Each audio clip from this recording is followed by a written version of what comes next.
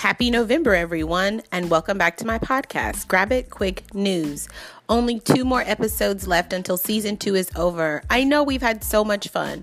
We are heading into Thanksgiving, and I cannot wait to eat all those holiday goodies like Cajun turkey, stuffing, and pumpkin pie. For those of you just tuning in, this is season 2 of Grab It Bizarre Sex News. A big thanks to everyone who is listening, and a big shout out to my friends who are writing to me.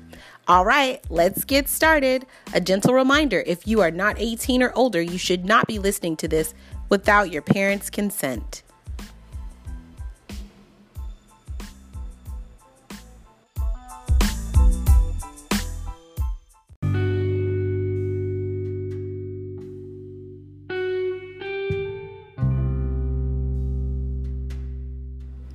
Could a cervical surgery cause sexual dysfunction? At 25 years old, a young American woman was in a new relationship and excited about her partner.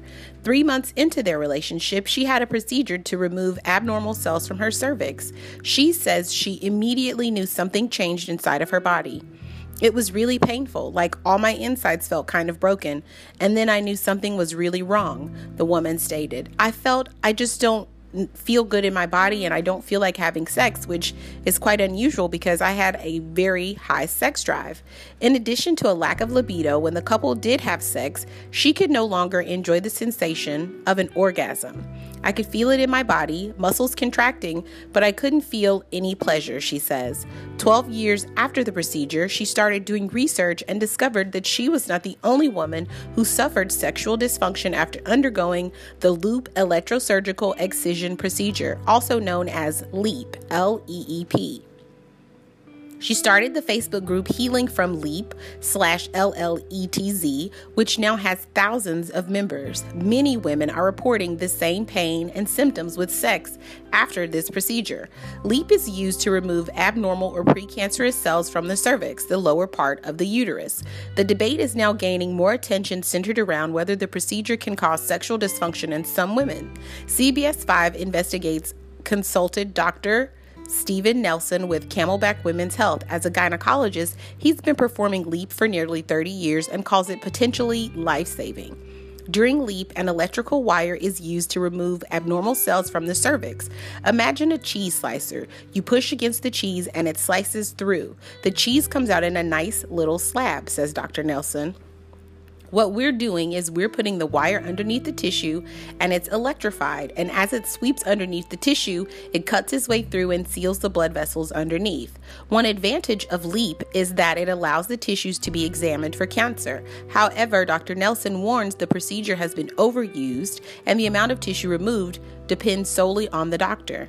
He states, I've seen people that have had LEEP and the surface looks normal, but I've certainly seen others who have had LEEP procedures and you can tell there's a big hole someone took. Removing too much tissue can weaken a woman's cervix and cause complications during pregnancy. However, the doctor questions the allegations and the procedure leading to sexual dysfunction by damaging nerves in the cervix. He states, in my opinion, I really don't see the nerve connection. I've seen the articles that indicate that nerves have tissues there. We know there are nerves because the cervix is sensitive, but whether or not those nerves are part of sexual response, I think is questionable. There may be other things that are going on in these patients that may be affecting their perception of their sexual response. Sexual response is extremely subjective with a lot of psychological overlay. While the cervix is not typically viewed as an erogenous zone or having a role in sexual response, the growing number of women reporting sexual dysfunction after LEEP is capturing the attention of researchers Dr. Irwin Goldstein, a specialist in sexual medicine who believes that LEEP can lead to sexual dysfunction by damaging the nerves. Your cervix is a sexual organ. In some women, it participates in their sexual pleasure and enjoyment, Dr. Goldstein says. A study published earlier this year examined the role of the cervix in sexual responses and the possible effects of LEEP. Dr. Goldstein says the cervix is filled with nerves that can sense pressure. During sex, in some women, the pressure sends a signal to the brain, which elicits a sense of pleasure. He says damaging the nerves by slicing through the tissue can cut off the woman's ability to feel that sense of pleasure. and it may lead to overall sexual dysfunction. Dr. Goldstein is not pushing for doctors to stop doing LEAP. However, he believes women need to be warned about the possible physical and emotional risks. He states, "I'm going to presume you go to a doctor for what you would consider a benign procedure and you wake up and your entire sexual function is taken from you. I'm going to ask, would you be depressed about that?" The average person is going to say yes, Dr. Goldstein explains. The woman is now happily married to the man she was dating at the time she had the LEAP and feels lucky to have an understanding partner. More than a decade later, she still has trouble getting aroused and feels the procedure cut out a part of who she was. You can never go back to being that happy, carefree person enjoying sex because you're always worried about pain, she describes. While she enjoys sex with her husband, she says she has to put a lot of effort into what used to come naturally. "I can't get myself in the mood for sex as often as I used to," she states.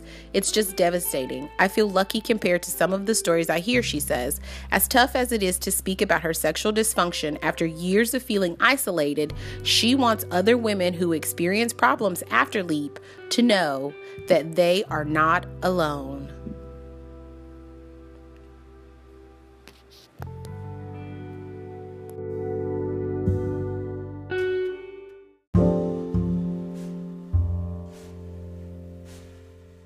Tinder date admits to strangling Grace Millane, says she begged for 50 Shades of Grey. This story is by Lee Brown, published November 14th of 2019 at 8:02 a.m. The Tinder date accused of murdering backpacker Grace Millane has admitted to strangling her during sex, saying that she begged him to help recreate raunchy scenes from 50 Shades of Grey, a court heard this week. The 27-year-old New Zealand man admitted having violent sex with the Brit, but only realized she was dead when he found her on the floor the next morning. According to the police interviews played in Auckland High Court, he said he started to dial for an ambulance but stopped himself because of, quote-unquote, how bad it looked, later telling the cops in his interview that, "There's a dead person in my room. I thought it looked terrible." Instead, he purchased a suitcase to bury her in, saying that he threw up a few times as he bundled her dead body inside, according to the Sun newspaper. "I just kept saying, 'I'm sorry,' he claims in his interviews. The accused, whose identity has been suppressed by the court, insisted to the cops that Millane, 21, was the one to initiate rough sex after coming back to his hotel after their Tinder date, according to the paper. "She started talking to me about 50 Shades of Grey," he told cops. "She told me there's a few things she likes doing and that she'd done with her ex-partner, and we started having sex," he said, according to the report. Calling it normal and placid, he said. She then asked to, quote-unquote, get into bondage, and he started to do it. She then started to bite him. He claims he told her that he was new to all of this stuff, but that she coaxed him to just go with it, according to the report. "She told me to hold her arms tighter, and then she told me to hold her throat," he said of their date the night before her 22nd birthday. "Then all I remember is falling asleep in the shower," he said, claiming he thought Millane had left when he crawled back into the bed. "I woke up the next day and saw that she was lying on the floor. I saw that she had blood coming from her nose. I screamed. I yelled out at her. I tried to see if she was okay, and I tried to move her." He insisted he was in shock throughout getting her into the suitcase and also buying cleaning products to hide the mess. The Sun reports, "The whole thing didn't seem real. I kept thinking she's going to wake up. She's going to be okay," he said in the interviews. "All I could think about was what we shared the night before. And then I put her body into a bag." The defendant denies murder. The trial is expected to go on until early next month.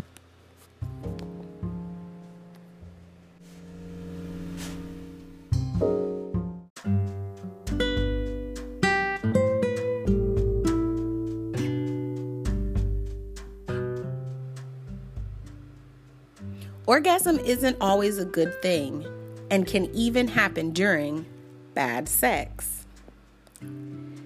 It isn't a stretch to say that orgasming is normally associated with a sex successful sexual encounter, but a recent study published in the Archives of Sexual Behavior found that orgasms don't always indicate a positive sexual experience. Negative orgasming could indicate a range of problems during consensual sexual encounters, from reaching climax in order to appease a partner's ego, to transgender people feeling gender dysphoria after orgasming, according to the study. People who experienced negative orgasms felt pressure from societal expectations and to appease their partners. While orgasming has a long history of being tied to sexual success and even being associated with feminism in the 1960s, the researchers behind the study point out that this can put unwanted pressure on people during a sexual encounter.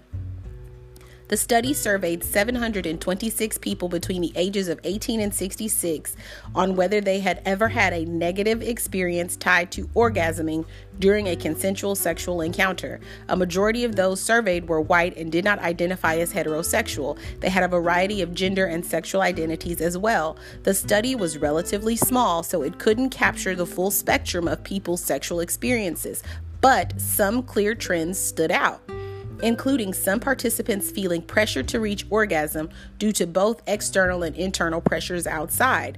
The researchers point out that the orgasm imperative, or the idea that orgasming is the goal of sex, has been critiqued in the past for pathologizing orgasm absence and even driving people to seek unnecessary medical treatment when it doesn't occur on a consistent basis. This idea of always reaching orgasm as quote-unquote normal in turn puts pressure on people to orgasm during uncomfortable consensual sexual experiences.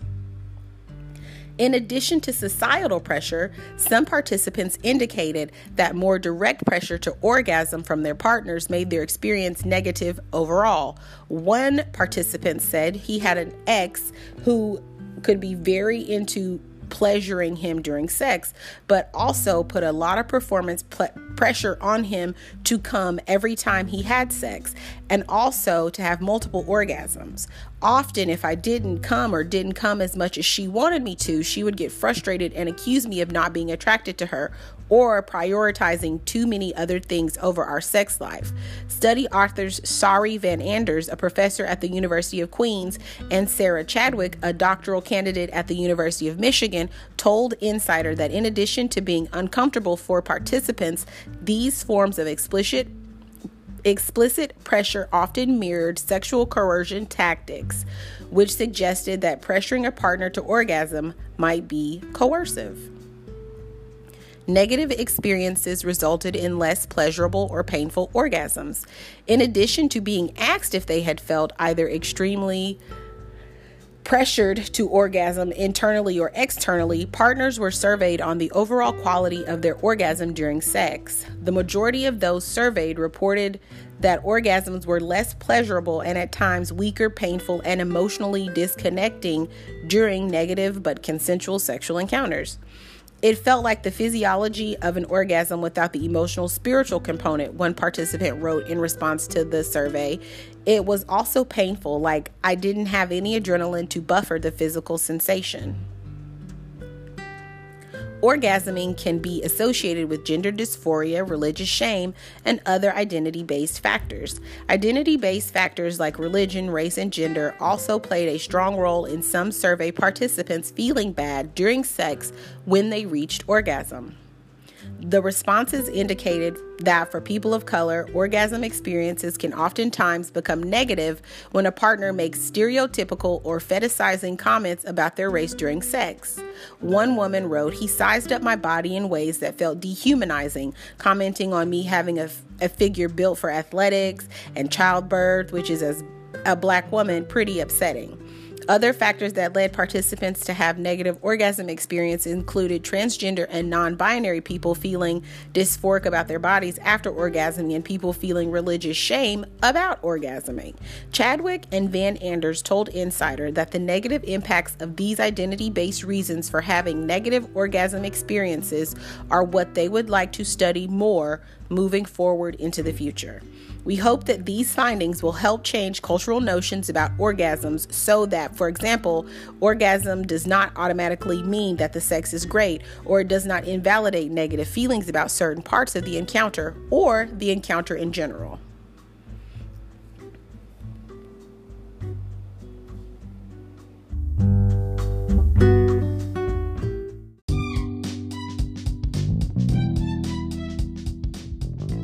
Now it's time for the second part of my podcast, Letters to Jessica.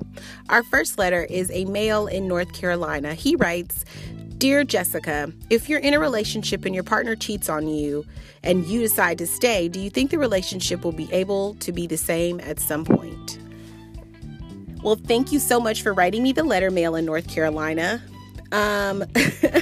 I'm going to say that if my partner cheated, we would not be together because I just roll like that. I'm a really cool girlfriend. So if you're open and honest with me, you shouldn't be cheating.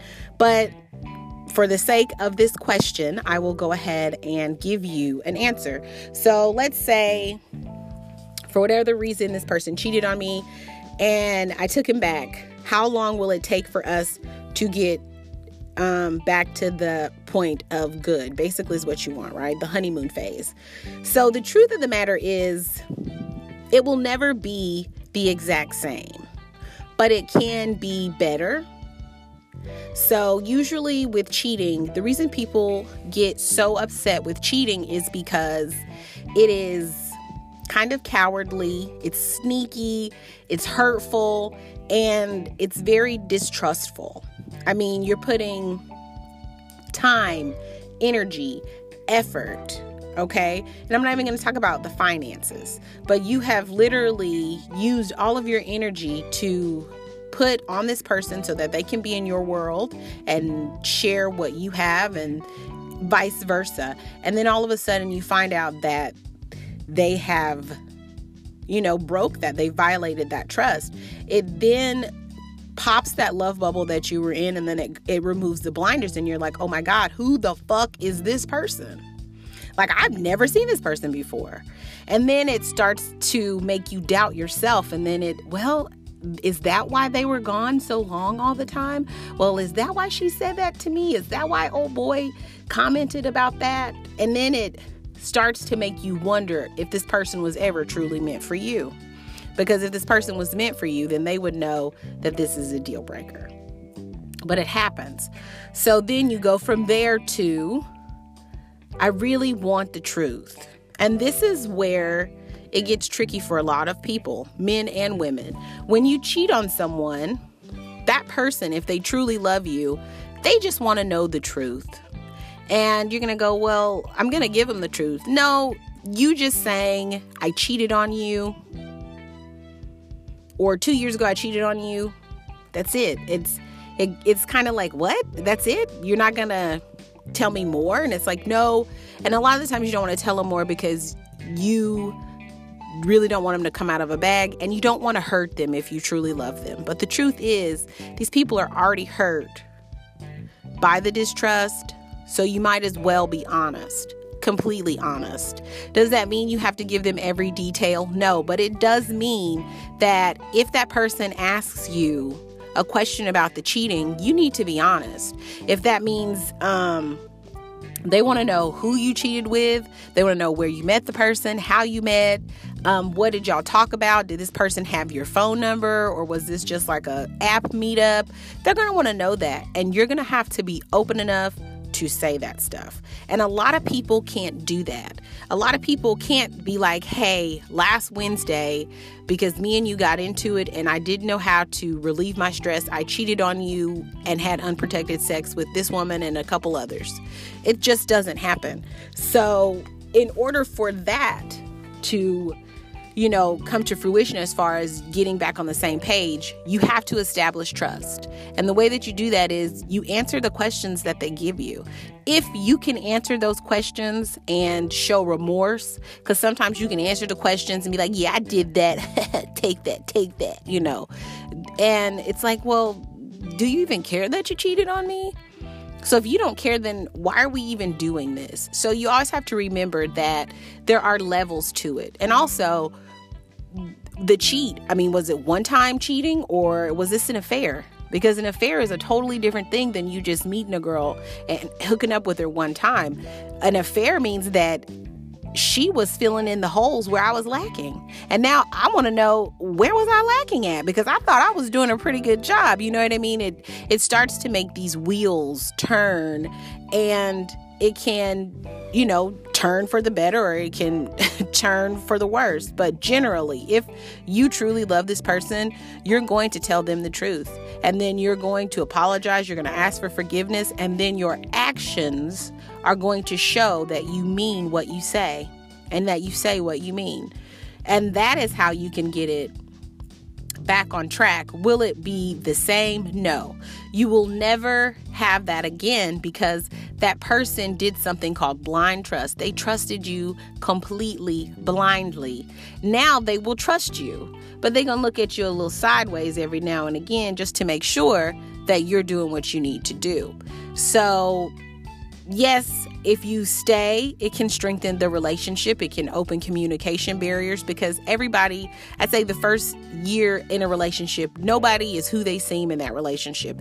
There's a lot of faces, there's a lot of masquerading, and you want to present your best self. But when you cheat or lie and it's a big deal, that best self goes away, and you're just stripped away with yourself, and they're stripped away with their self. And so you have to talk. The real selves, authentic selves, have to talk and come up with, do we love each other enough to want to stay together? So that is my answer. Thank you so much for the letter.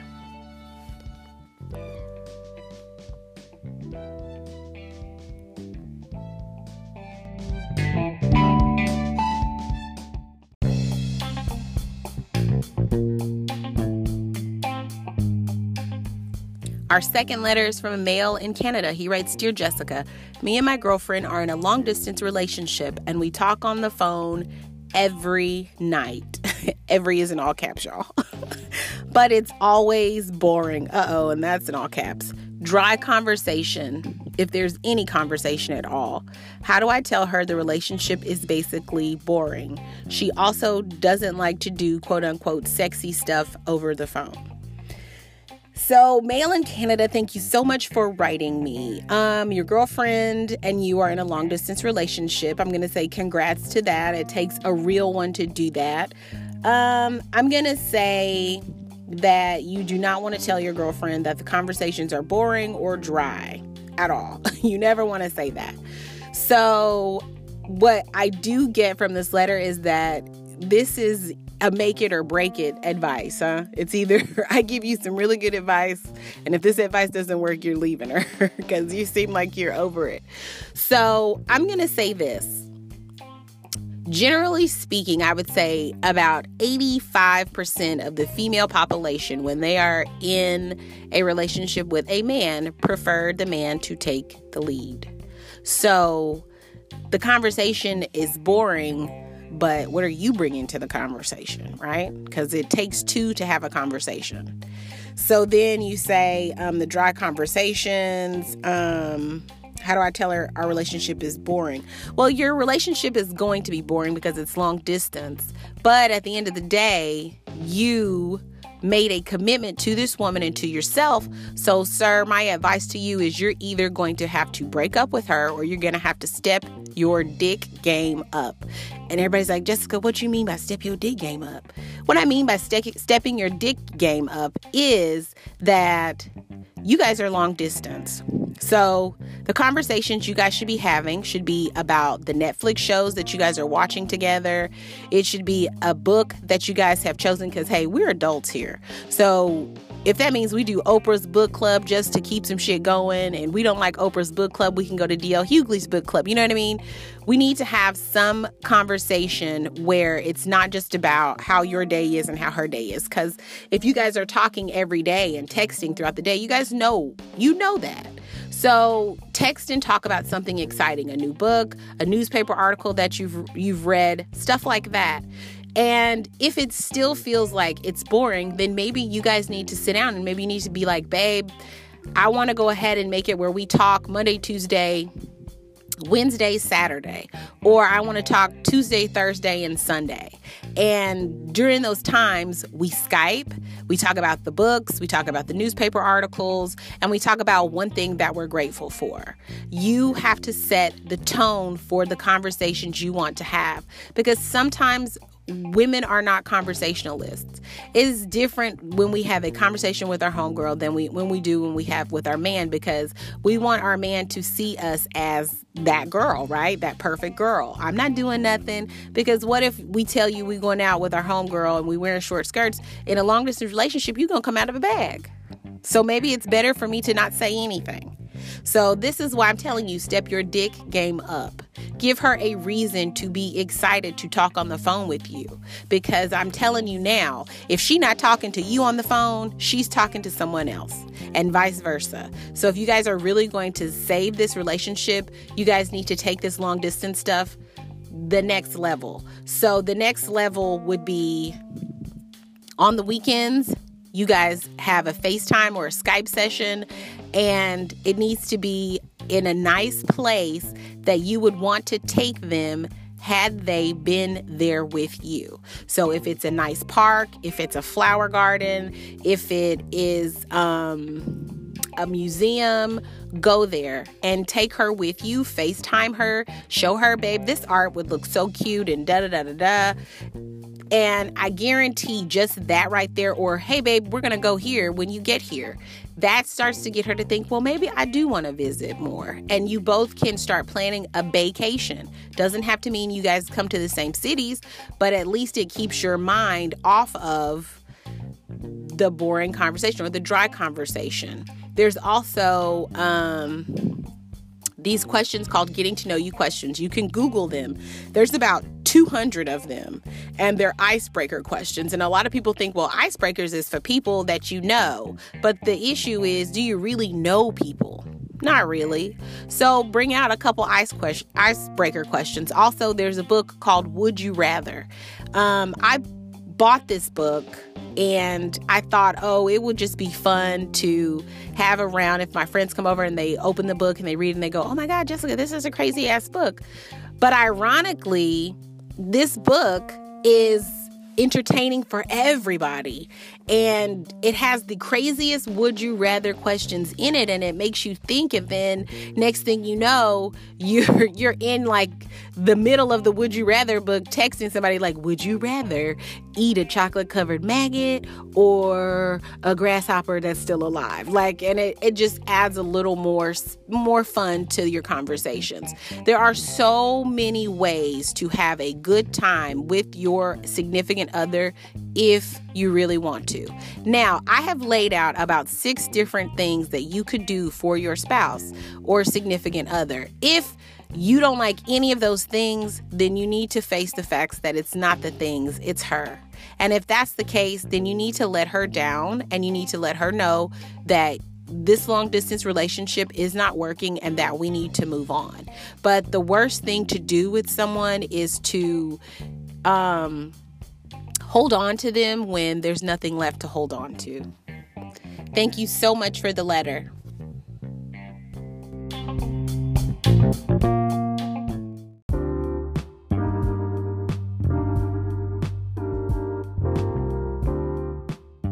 Our last and final letter comes from a female in Florida who writes, Dear Jessica, the holidays are coming up and I need suggestions for Christmas gifts that my man would like. I am in a fairly new relationship and I want this gift to be perfect. Thanks, Jessica. Well, you're welcome, female in Florida. The holidays are coming. So since this is a fairly new relationship, I am going to go ahead and say that you need to talk with your man first about gift giving. So I know you can say, Jessica, why? He my man. He know Christmas is coming. Girl, he don't know. Men are dumb like that. They don't know that they're supposed to be giving you a gift, and they don't know they're supposed to be getting a gift. They really don't. They have no idea. So once you say, hey, babe, I want us to do gifts this Christmas. It's, I think it'll be cute. He's going to say, okay, babe. Now you have to do a price range. If you are in college, or if this relationship is 6 months or less, I would say $20, limit. If this is 6 months to a year, then you can go to $50. And I know you're going to say, well, Jessica, that's not very much, but it is. The reason I don't say go higher than that is because I don't need anybody mad about buying your man a Rolex watch for y'all's first Christmas, and he is showboating that Rolex watch on all his social media. I'm that cat. Yep. Look at me with this Rolex. DM me, ladies. And then you the one, I bought you that Rolex. Yeah, you see my point? So that's why you don't want to get expensive gifts at the very beginning of your relationship. Also, you don't want to give expensive gifts because it sets a precedent for men, right? Like, men usually get gifts that remind them of you, whether that's, $10 flowers or, a little necklace that they saw. So let's say you get him this Rolex and he got you this $10 necklace. He's going to feel a little out of place. And let's be honest, you're going to be like, that's all you got? So that's why a price cap is so important when you're doing your first Christmas together. So that way there's no static, okay?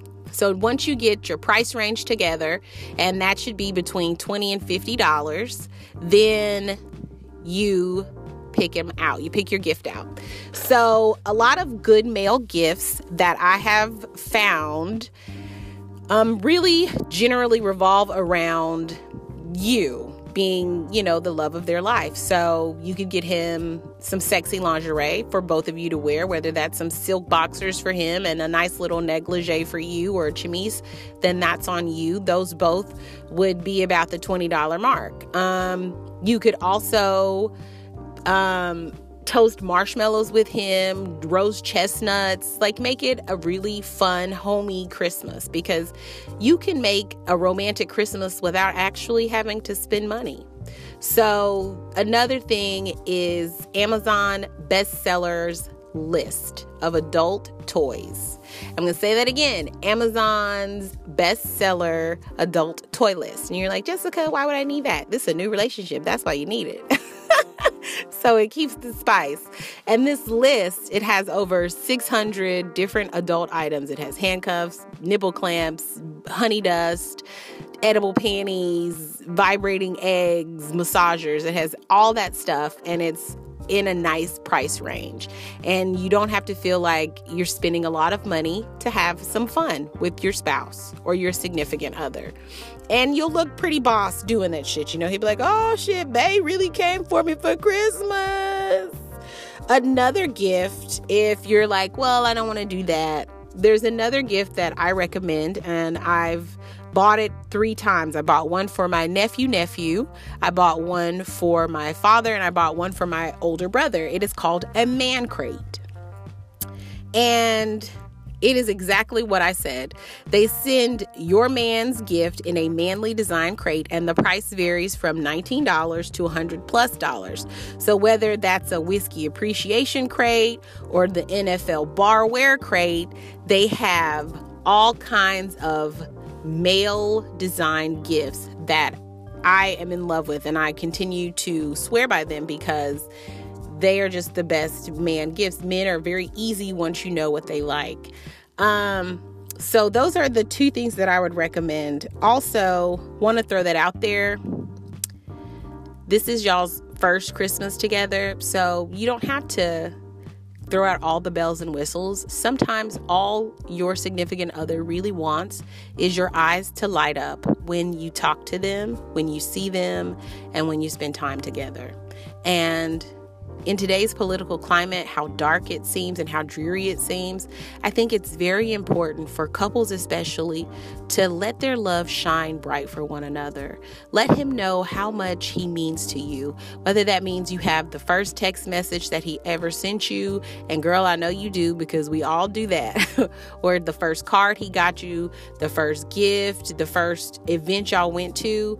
Maybe even just make him a really nice picture book. You know what I'm saying? But But the number one thing that I want everyone to get this holiday season is I want people to feel renewed by hope, joy, and most of all, love. And you being the one that he chose to be with and you chose to be with him, make sure that that's on your number one list, is to love and to spread the love. And let him know that no matter what present he got you, that he is the best gift you could ever have for this Christmas season. Thank you so much for the letter.